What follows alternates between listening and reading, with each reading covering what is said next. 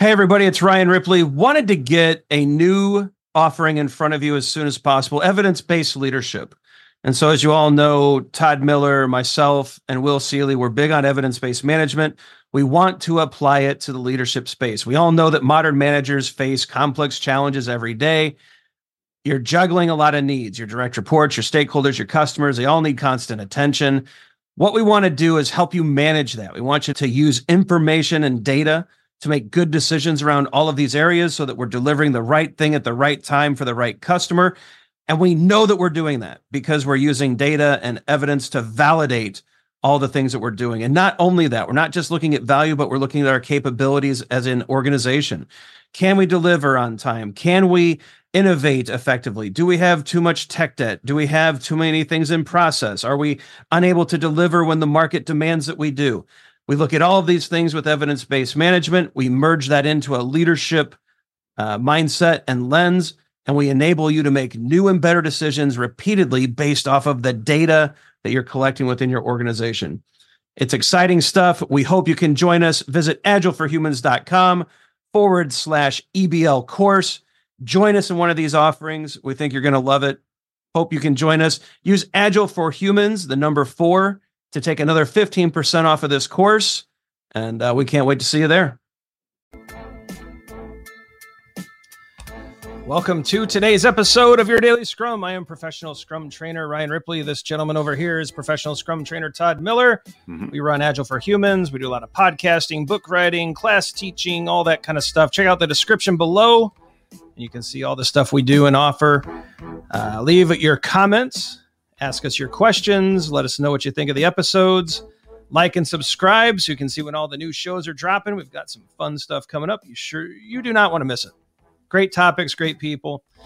I think that's good for the intro, Todd. Let's get into the question before can we just take a pause here? You nailed that intro, man. Sweet. That's good. Yeah, it's good. And now if I just shut off the music, it's perfect. Yeah. We needed that high five. We've had to redo this one a few times. Yeah. All right. Todd, what are your favorite Scrum retrospective games? None. Yeah. Tell me more. So I first of all, I just want to say that the book Innovation Games is an awesome book. Yep. Right. It's a bunch of different facilitation techniques that make it fun to really get to the point and get information out. I also really like liberating structures. I like training from the back of the room. I think those are all different facilitation techniques that you can use. I just don't like the idea of a game. Yeah. Right. Like I like calling it a game because I think that we lose sight of the purpose of it. And it becomes about trying to just have a bunch of fun when we're not really getting to the heart of the fact that we need to be in this event to improve our process. Stop. Yeah. Am I just grumpy? Yeah, old man Todd. Get off my Scrum retrospective. Back in my day, our retros were serious, and we loved it because we were foolish.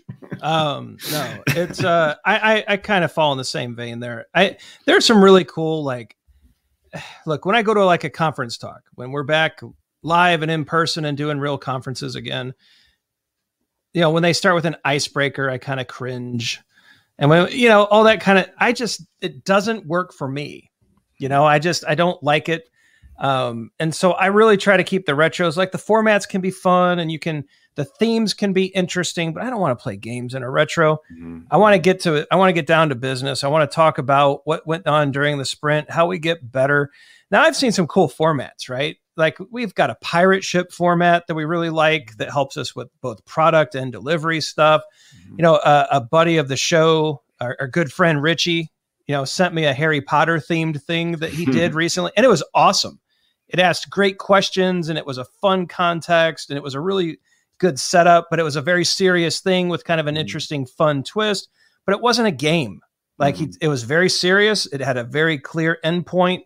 I've seen there's some people doing some Star Wars stuff. Are we on the dark side or the light side? And, the questions can get it. Yeah, I think those are fun, but the game side of it, let's get away from that. Let's make sure this is a serious event, one that is really trying to help us improve.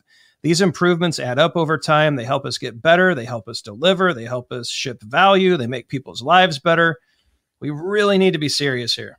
Yeah. Yeah. And this isn't to say that it can't be lighthearted, I think is what we're getting at. We just want to make sure that the purpose of the event is clear. You know what? If you want to celebrate in a different way. Yeah. Go out to get a happy hour, have a lunch brought in, go play bowling or something like that. You shouldn't really be celebrating here. And God, I sound like such a grump when I'm saying this. Yeah, but I think, it goes too far. I remember very specifically, there was a Scrum Master that I worked with that, for a retro, very, very light questioning, and then did like an Oreo tasting. Mm-hmm. Whereas like 20 different types. And it's like, what do we learn? Mm-hmm. Like what improvement? Like, okay, yeah, we'll improve on this. Now let's do the gamey funny. And it's just like, no, let's make sure that improvement is at the forefront, that our definition of done is being inspected. Let's keep the purpose intact. I think it's okay to have fun, but let's make sure that we're honoring the purpose of each event. Yeah. I will say, Ryan, that I have a huge affinity for cookies. Todd does love cookies. You want to have an Oreo tasting. Cookies are my favorite. Some people have like chocolate. They like other things. Cookies are kind of my thing. So you bring up Oreos. Now I have lost sight of what we were talking about here, because now I can think about it as cookies. Yeah. Any viewer or listener who wants to get to the center of Todd's heart very quickly, ship him some cookies, and ship me some cookies. He will be your new best friend. All right. Todd, especially $500 cookies. Oh, don't even. We'll tell that story someday. Maybe that'll be in like the unauthorized biography someday. Anyways, $500 cookies. They tasted more like $10, but anyways, I think that gives our thoughts on the retro. Let us know what you think. Yeah. Throw your comments below. Let us know how wrong we are. Let us know how right we are. Anywhere in between. Pop your questions in there, because we've got more videos to make and we need your questions to make them. All right. End screen time. That means bring the music back kind of low. Yeah, thanks, Kenneth. Great idea. Digging it. Yeah. Check out the socials. Like and subscribe. Ship Todd some cookies. Watch the videos below. Let us know how we're doing in the comments. All that fun stuff. I think that's everything the cool YouTubers say. So we're going to leave it here. We hope today is a great day for you and your teams. Or team, that you're able to do some awesome Scrum. You get a few things fixed. You learn some great things, and go forward and deliver. And we'll see you tomorrow.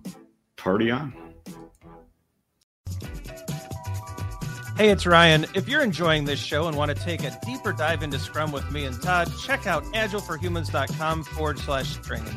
Be sure to also look at the show notes to subscribe to our newsletter, get a copy of our book, Fixing Your Scrum, and learn more about working with us at Agile for Humans. Thanks for listening, and Scrum on.